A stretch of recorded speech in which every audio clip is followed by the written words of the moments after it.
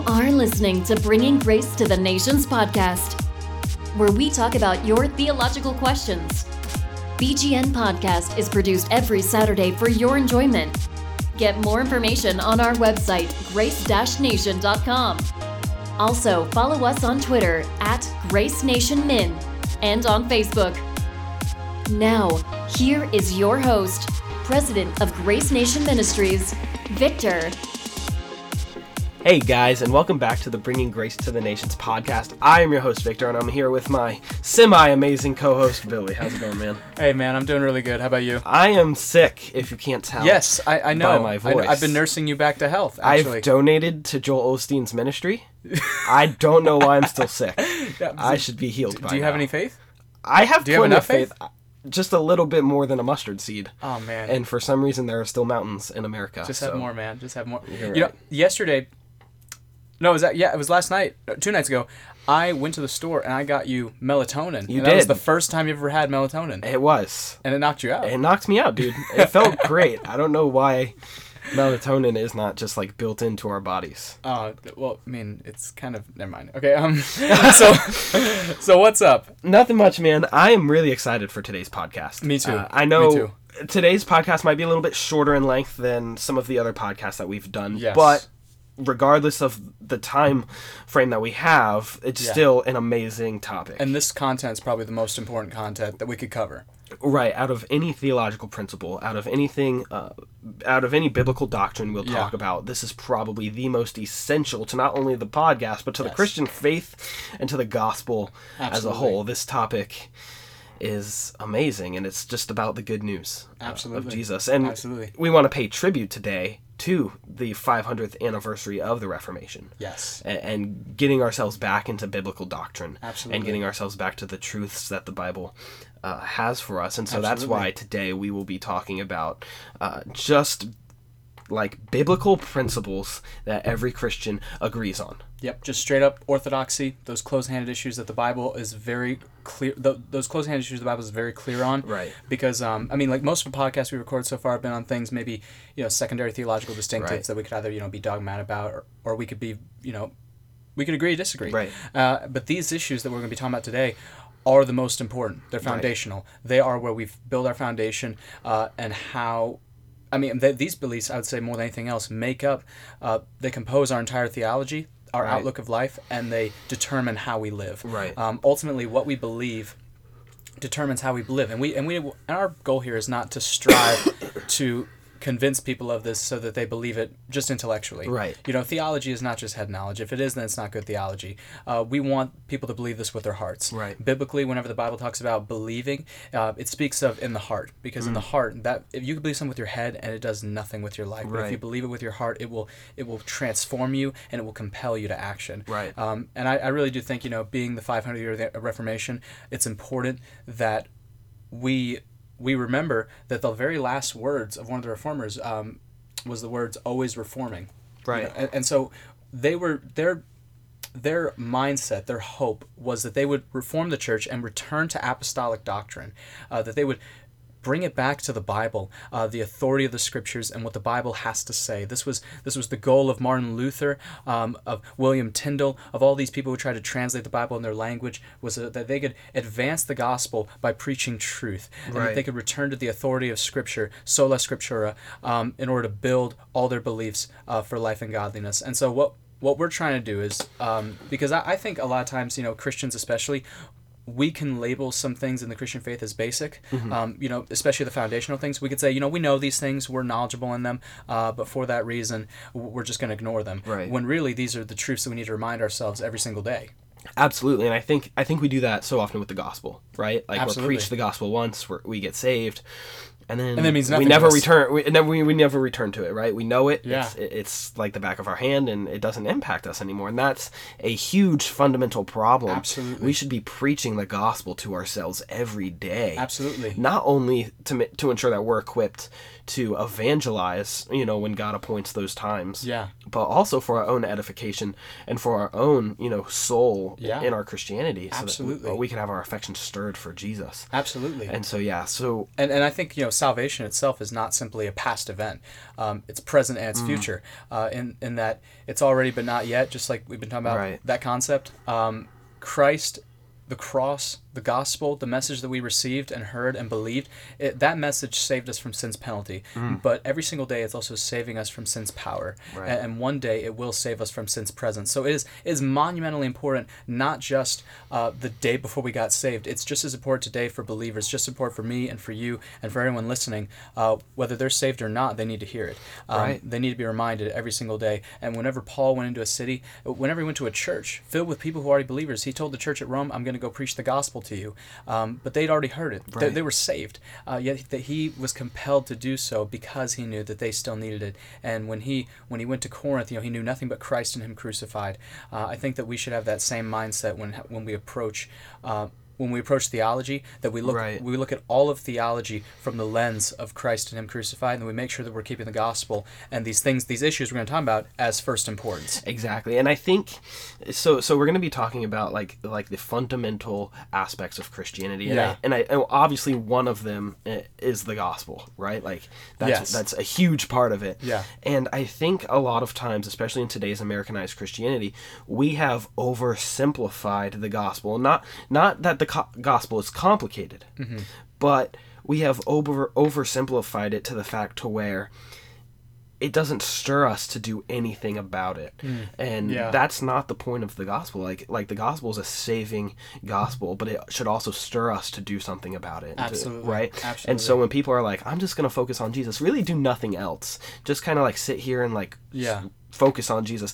There's some problems with those things. Are they really focusing on Christ? Right, because a true person focused on Christ would not only be worshiping the Spirit, in spirit, but also in truth. And so that is a huge part. And so we also, want to, I guess, kind of say and give clarity to the fact that the gospel, as though it is simple in terms of how it's communicated to us so that we can understand it, but we don't want to oversimplify it to where it doesn't stir us to do anything about it, because that's a huge trap that I think American Christianity has fallen into today. And so as we're going through these things, we also want to encourage you to study other doctrines and other theologies and increase your knowledge in the Lord, so that we can worship him in spirit and in truth. And like right now, I mean, serving as a youth pastor, the series I'm going through with my kids right now is a series on doctrine, on what Christians believe and why they believe it. And I have a mixed group. There's some kids who have been in church all their lives and they know these things, and yet they are still vigorously taking notes. And then there's those who...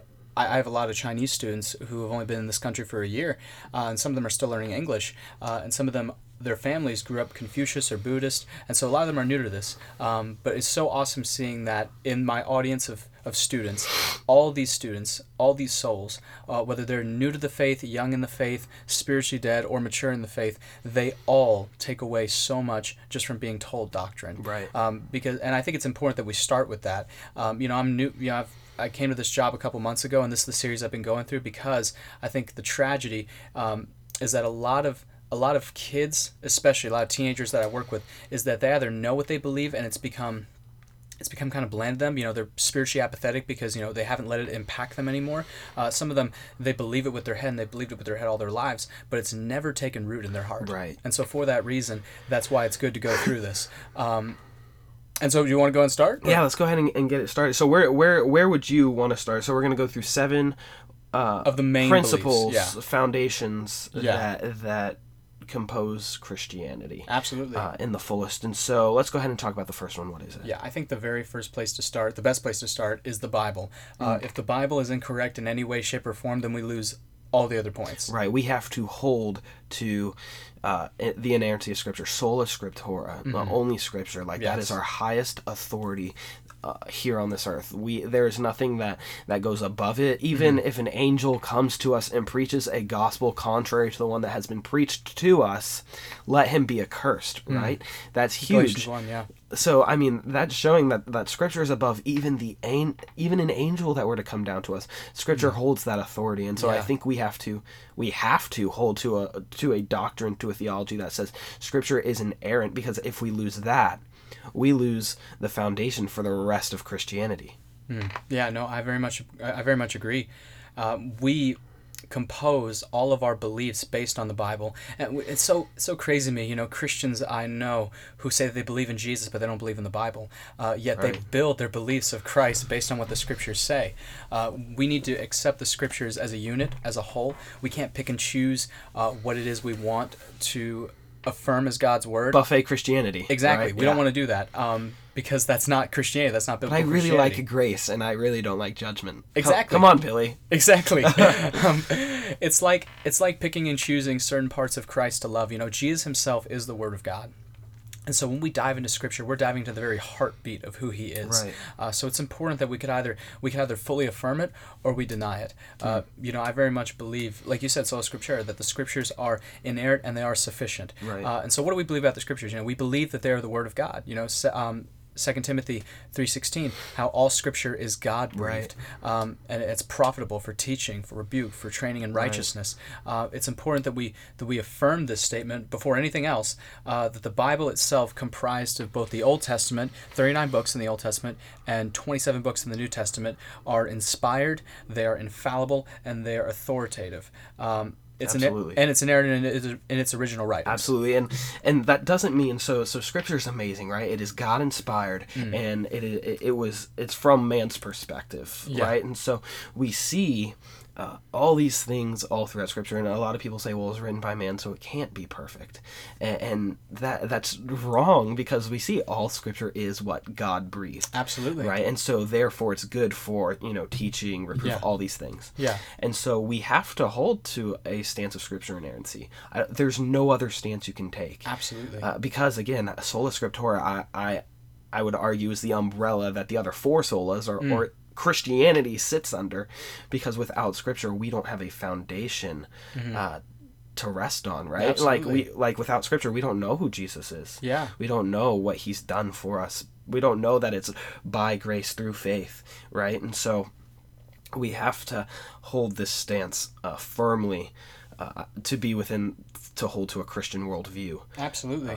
Yeah. Absolutely. Yeah. And I think it's important to know that, just like you said, the Scriptures are a divine and a human work. Right. God used humans to write the Scriptures. He wrote the Bible over 1,500 years on 3 different continents in 3 different languages, Hebrew, Greek, and Aramaic, using 40 different authors, the majority of them Jewish, and it tells one story of redemption that has no contradictions or anything that testifies against itself. Right. Everything in there is accurately recorded. And 2 Peter 1:21 says that no prophecy was ever produced by the will of man, but men spoke from God as they were carried along by the Holy Spirit. So the Holy Spirit is the one carrying the writers of Scripture along as they write down what it is. And all Scripture was either written by 2 groups of people. It was either written by prophets whom God spoke to, or apostles whom knew Jesus, or people who were close associates of those apostles who recorded for them.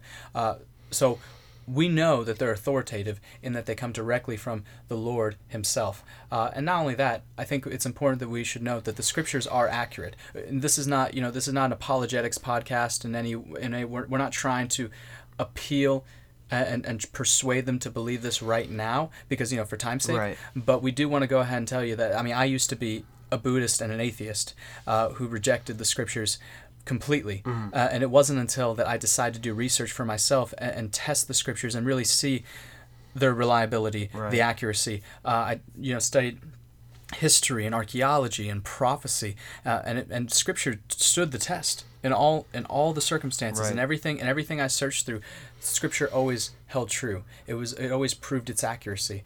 So I think it's important that we do know that for those who maybe are skeptical or are searching, you're not alone. I was there, and the Lord says, if you seek me with all your heart, you will find me. And that does not mean that Christianity is not a blind faith. Right. We don't accept these things blindly. We test them according to the evidence that we have, and then we choose to trust in them based on the evidence we've received. And now there are a few passages of Scripture. I believe one is at the end of Mark and a few others. Yeah, and then John 8. That are controversial in terms of should they be canon. What are your thoughts on that? So we hold to a stance of Scripture as inerrant, yet there are passages of Scripture that are controversial, as in maybe they should or shouldn't be in the Bible. Yeah. What are your thoughts on that? Because I've been asked this question before, and it's really interesting, the answer that I got from an apologetics professor, but I'd like to hear what you have to say on that. Yeah, absolutely. No, Oh, wait, you're talking about Woodward? Actually, no. So I was at an apologetics conference about a year ago, and the guy posed the question, and he said, well, we have these controversial passages. How can we say Scripture is inerrant when there may be some non-inspired works in there? Yeah. And his response was quite interesting. It was, the passages that we hold in front of us, the Bible that we hold, it is not the inspired word, right? Yes, and I would affirm that statement. Right, the original, papers, the original scrolls, yes. The papyrus, all that stuff, those are the God-inspired, yes. God-breathed what we scriptures. Have are copies what we have of are the copies originals. of it. Right, and so we do have to understand that, right? Yes, we have and I do think it's not to say that the Bible is not the Word of God. It's just that we lack the original manuscripts. Right. And we trust the original manuscripts are God's right. inerrant and word. God is sovereign, Absolutely. and He will hold His scriptures together. Absolutely. And so we have to trust Him in that fact too, that Satan can tamper in a lot of things, right? Yeah. But only with God's permission, Yeah. and God will not allow Satan to tamper with a perfect, inerrant document. Yeah, and so we have to. I would agree with that. your professor on that. I would both the professor, the guy at the conference, I very much agree, and I think that. For those passages that are a little obscure, I do think it's wise not to build any major doctrine off those passages because of their obscurity. I do think, though, that if we can be somewhat sure of the authorship, or we could see throughout history that maybe the early church fathers accepted these passages of Scripture, then in that scenario, I would say it's okay. It's okay to affirm that these are Scripture. Right. Because if we know the authorship and it was accepted by the early church fathers for the first few centuries of church history, then I would say that's the test, or see if it's Scripture. Now, with those obscure passages that we are not so sure about, we don't have to be 100%. But I will say that we should study them, and we should be less than dogmatic, but still consider them as being authoritative. Right, and does that make sense? As long as they're not contradicting anything else in Scripture. Yes, right? like John E doesn't contradict anything. Right, and Mark 16 does not contradict anything else. So if there are parallel passages that we can go to, and we can build, then we can start to build theologies, and we can see doctrine being formed in Scripture that way too. Yeah. So that's the first belief. That's the first belief, and that took us a long time. So we're not gonna speed through the other ones, but we'll probably move a little bit faster. Yeah. What's the next one? The next one I would say is the belief in the triune God. Right. Every religion, most religion, affirms the existence of some deity, of some higher power.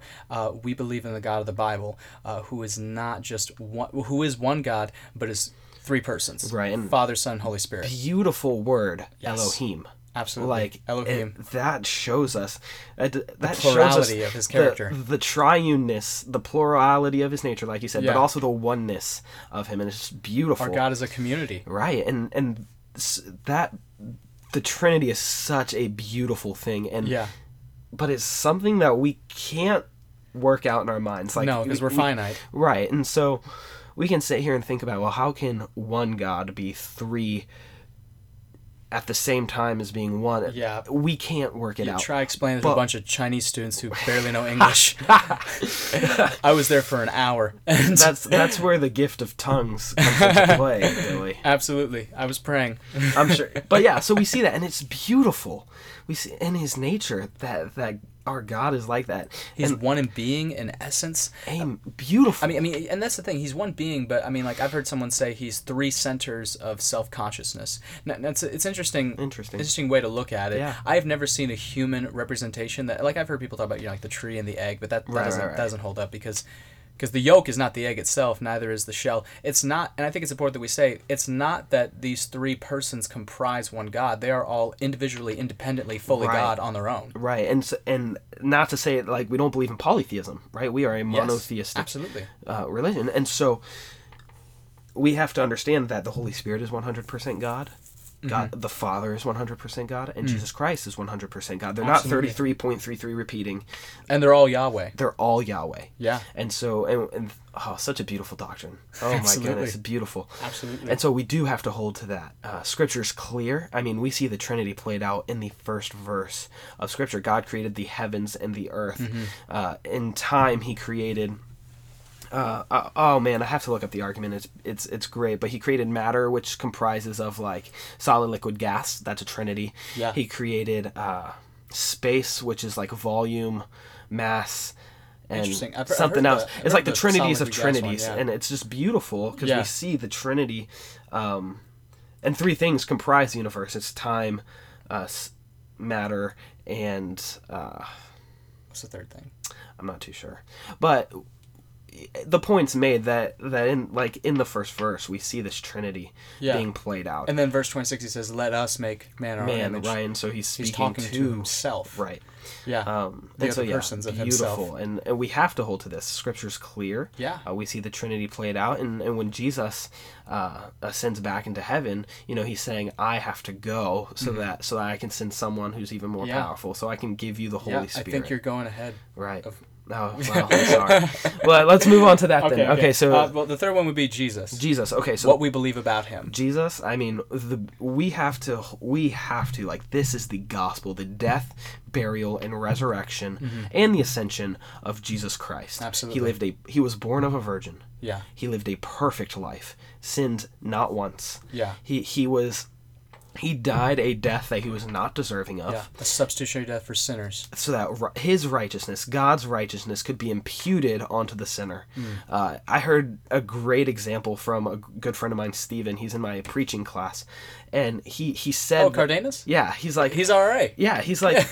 he's like, if you were looking down at a bunch of cockroaches, like, would you become a cockroach to save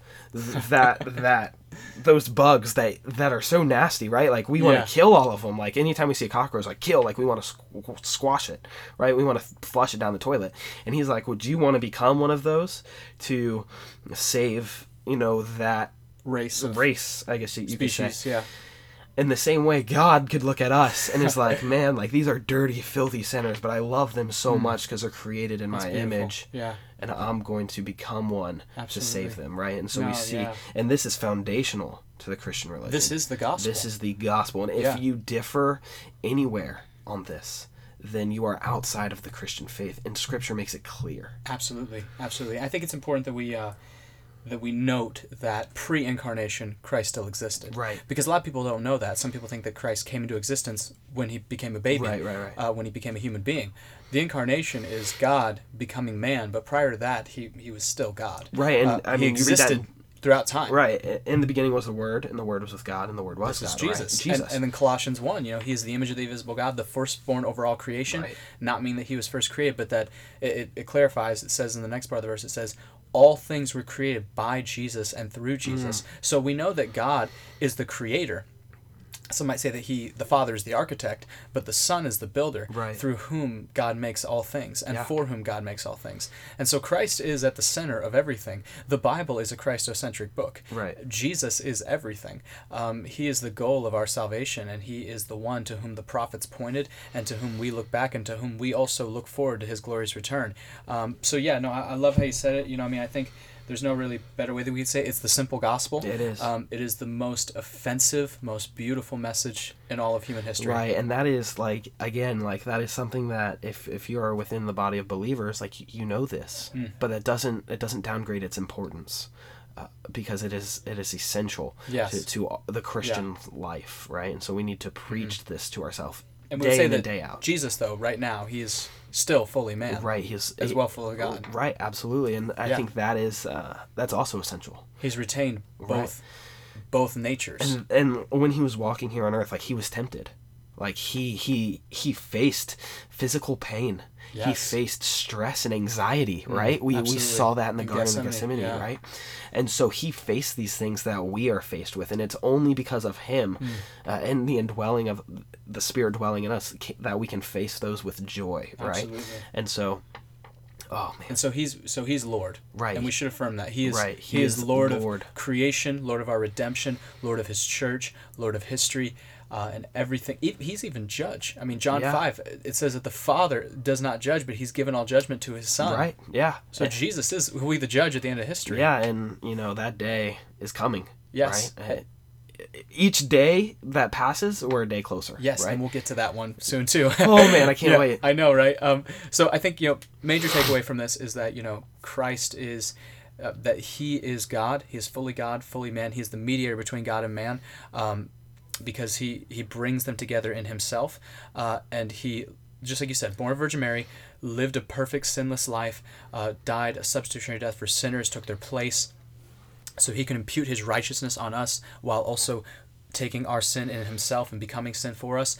Glorious resurrection from the dead 3 days later, conquering death, sin, Satan, for all time.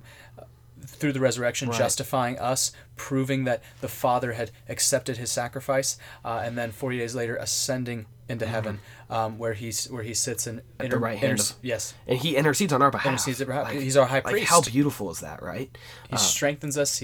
He prays for us. Yeah. He is still working for us. And we can read a beautiful prayer by Jesus for us. Like the high priestly prayer, John 17. Yeah, he says, for those who are yet to believe, or those who will believe. He's talking about us. He prayed for us. For people who are listening to this podcast. Right, yeah. and that's crazy to think that the God of the universe, the one who is almighty over all creation, all powerful, would not only come down and be a man, 100% man, but then to pray on our behalf. Yeah. That is crazy to me. Yeah. And it's humbling that he would humble himself and pray for us.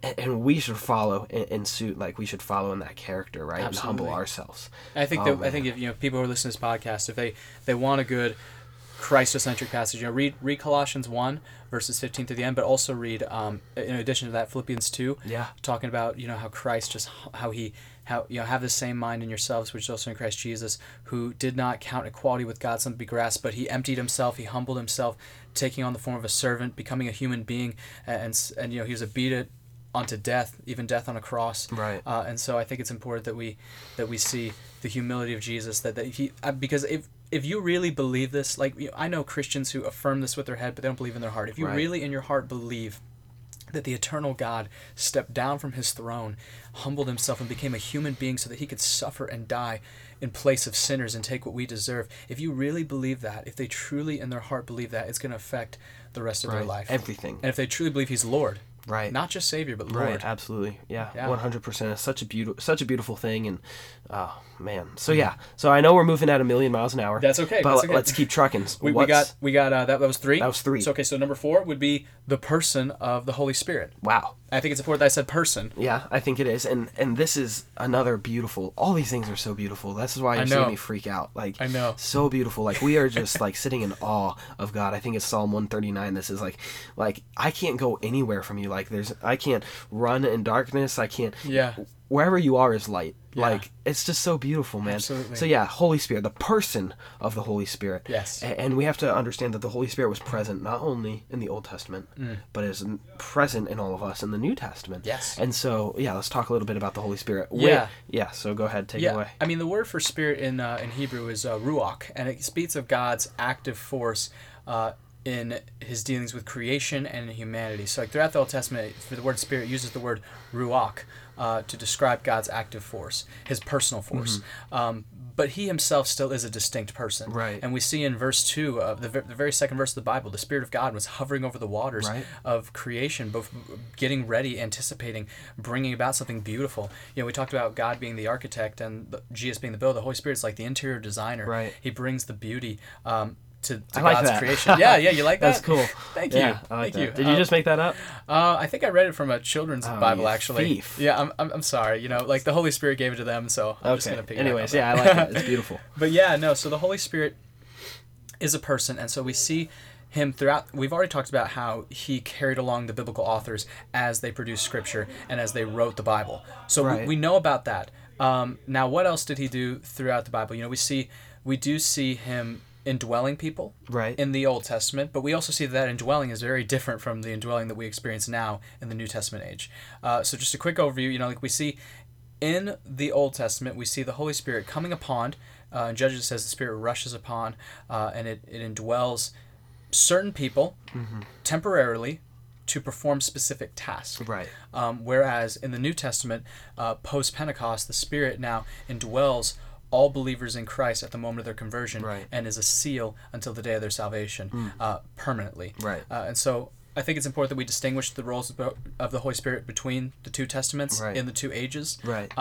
But the Holy Spirit does have an active role throughout the Bible, and we can see that. We can see him working and weaving God's plan to lead to his glory throughout the Old Testament, throughout the New Testament. So the Spirit intercedes from the Father and the Son, and he does that. He does that which pleases them. He does that which they direct him to do.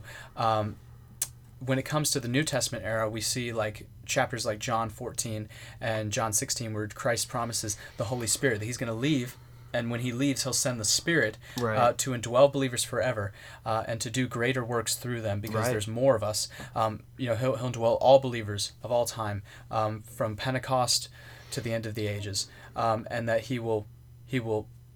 I think it's important that we note that we could do nothing without the Spirit. Right, yeah. We are incapable of any good work outside of the Spirit. Yes. And the fruits of the Spirit he produces in us. Right. The fruit of the Spirit, yeah. Right, and so we read that too, and it's just crazy to think that like he's the essence of what is good and perfect, and he has power. Like that power is what raised Jesus from the dead. And also regenerates sinners. Right. He gives us faith. Even in the Old Testament, he gave the Old Testament saints faith. He gives that to us. And that Spirit doesn't get taken away from us, right? Yeah. Like in the Old Testament, we saw God giving and taking his Spirit. Like David even pleads with God, don't take the Spirit from me, right?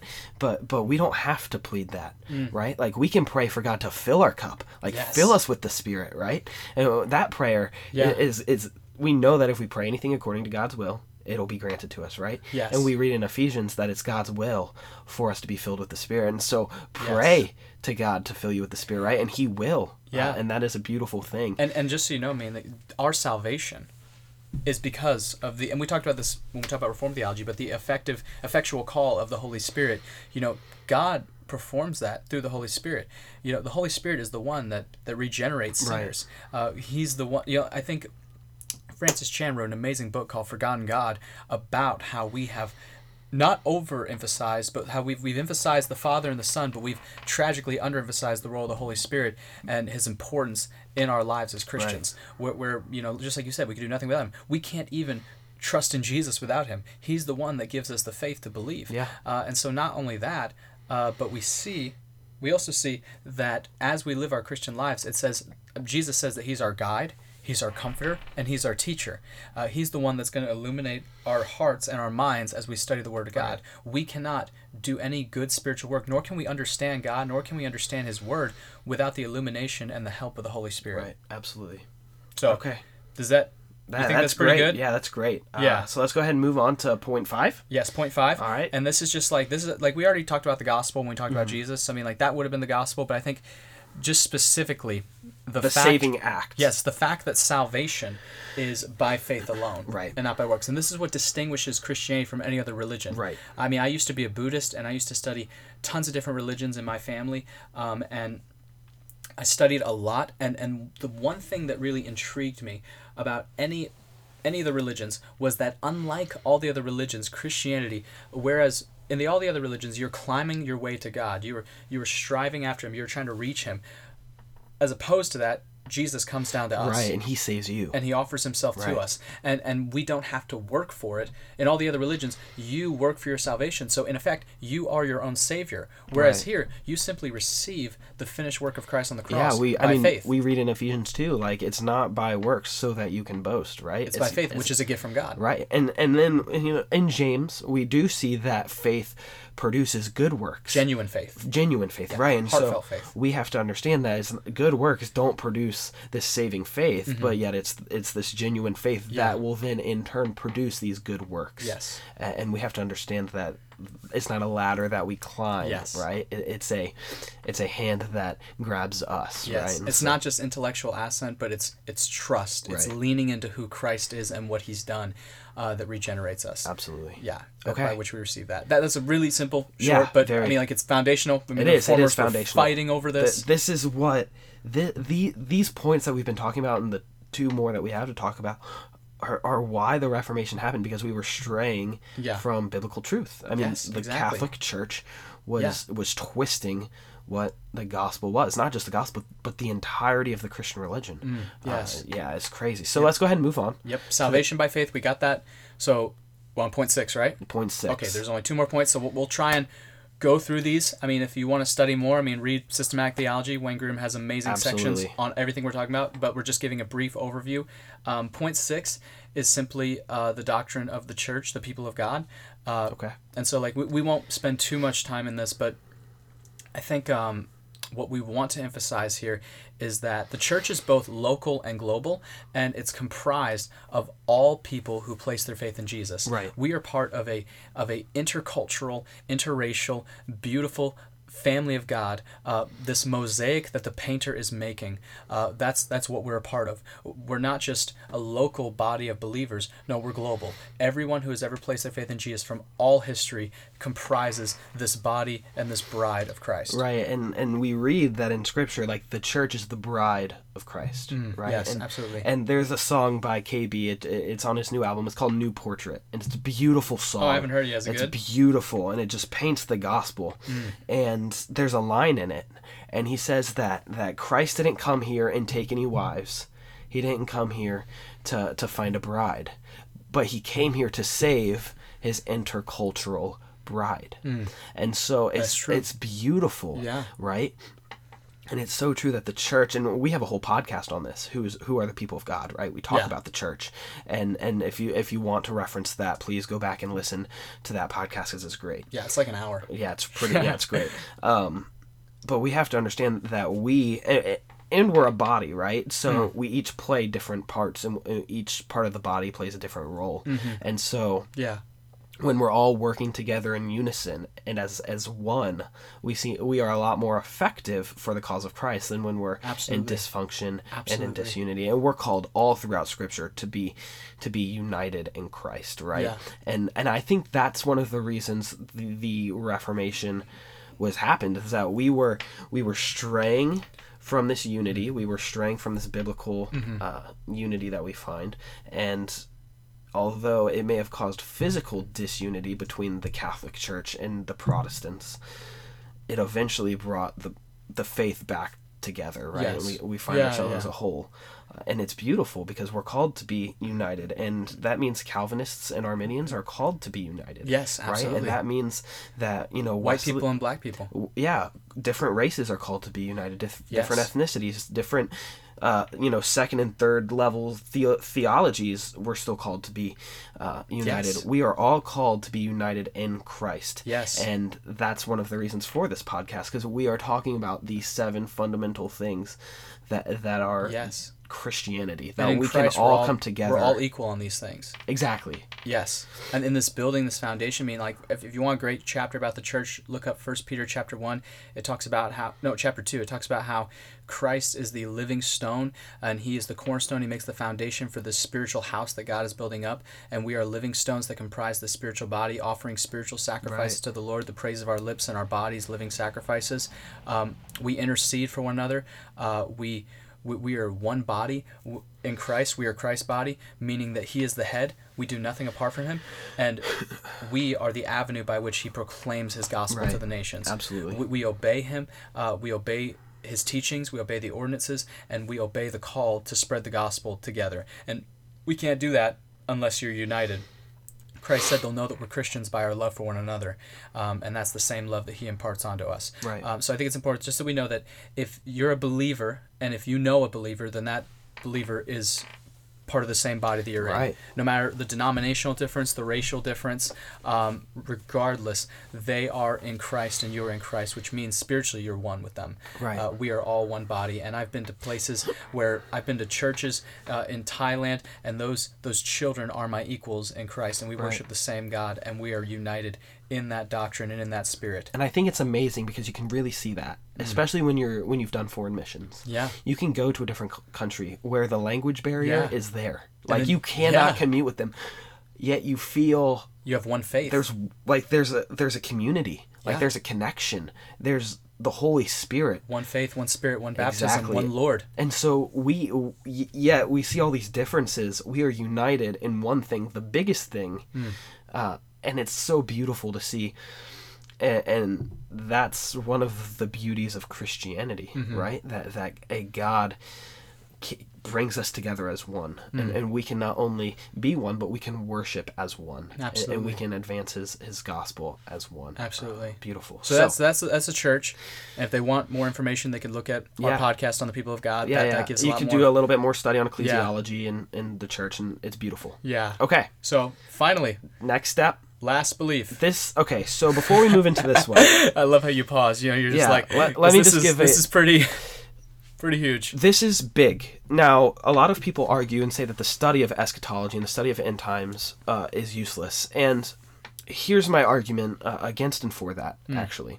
Okay. As an argument, like, yes, so we should not make any like saving statements, right? So like if you're pre-mill or the specifics of the way end times are going to go down aren't the deciding factor on if you're saved or not. Absolutely. But as a Christian, we have the assurance and the hope, right? Like God gives us hope and the assurance that he will return one day. Yes. And so regardless of where you stand eschatologically, we can come here and unite and say that we look forward to the second coming of our Lord Jesus Christ. Absolutely. And so that's the seventh one, right? Yes, and we won't. And I think we'll save it for another podcast. Like we're gonna go really deep into it later. Yes, and it doesn't matter where you fall, right? Yeah, because honestly, no one can know. Absolutely. Like Amil, as right as I think it is, probably falls short in some areas. Wait, you're Amil? Well, historic pre-mill. Well, I mean, I'm Amil. So. Yeah. Okay. Well, wherever you stand, we'll get into the specific beliefs and like the evidences behind those later. Right. And it doesn't matter though. But absolutely. The most important thing, like you said, and the way that the biblical authors define the blessed hope. Like Paul, we see in Titus and we see throughout his letters that he always defines the blessed hope as the appearing of the glorious appearing of our Savior, Jesus Christ. You know, that's the most important thing that we understand, that is our hope. You know what I mean? Like, and the reason why I'm so passionate about this is that we define our hope is because I want our hope to be in a person more than anything. I want Jesus to be our hope. I don't want our hope to be in. And listen, if any of these views are right, then great. But I don't want our hope to be that we're going to be snatched up and out of the world. Right, you know what I mean? And if that happens, if it goes down the way, you know, if the rapture is prior to a 7-year tribulation, praise God, that's awesome. But I don't want our hope to be in that Christ will take us out of this world, or even so much so in this 1,000-year reign where he's going to right all wrongs, but there'll still be sinners. I want our hope ultimately to be in the person of Jesus, in the fact that he's going to return, that the bride will be reunited with her bridegroom, that she will be declared his bride, that the wedding supper of the Lamb will take place, and that he will restore all things. And the place that he's been preparing, he will usher in. Yeah. I think that's the anticipation that we should take. And Revelation 19, right before Christ's return, it says that the wedding supper of the Lamb has come because the bride has made herself ready. She has adorned herself with the righteous deeds of the saints. So I think it's important that we have that mentality that more than anything, that the most important thing is that our eyes are on the fact that Christ is returning and that he will one day restore all things. Right. Now, in regards to the details on what we do agree on, I just want to be very brief with this, but I do want to say we do believe, and I think it's important to mention this because the Apostles' Creed, all the creeds throughout history mention this, that there will be a bodily resurrection of the dead, believers and unbelievers, and Jesus talks about this in John 5, and so does Revelation talks about this in 19 and 20, how there will be a resurrection of the dead where all believers will be judged by God, and the believers, those who trust in the Lord, will spend eternity, everlasting glory and joy with the Lord on the new heavens and new earth, and the unbelievers will rise to and be condemned, and they'll be judged and sentenced to an eternity the lake of fire, separation from the benevolent presence of God, engulfed in his wrath for all eternity.